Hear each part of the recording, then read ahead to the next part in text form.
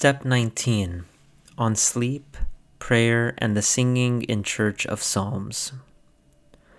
The man who considers with sensitivity of heart that he is standing before God will be an immovable pillar in prayer, and none of the demons will delude him.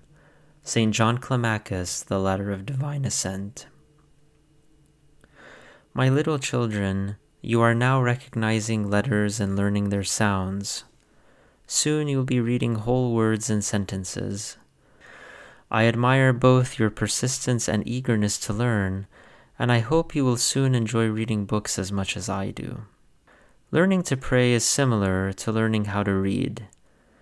As you begin to pray the Psalms, it will feel like you are learning to read all over again. You will pray the Psalms slowly, and perhaps you will not even understand them. However, over time, you will begin memorizing them and understanding them to the point that they will seem like your own words flowing from your heart. There is great value in singing and praying the Psalms. They capture all forms of prayer: thanksgiving, glorification, supplication, and repentance. The Psalms also reflect all our human emotions and express them in holiness and purity before God. Consider the words of St. Athanasius the Apostolic.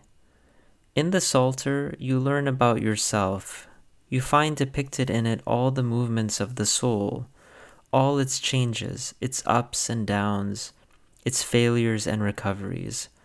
For I think that in the words of this book, all human life is covered, with all its states and thoughts. Keep the Psalms close to your heart, and evil will remain far from you. Memorize this verse with me. Let the word of Christ dwell in you richly in all wisdom, teaching and admonishing one another in psalms and hymns and spiritual songs, singing with grace in your hearts to the Lord.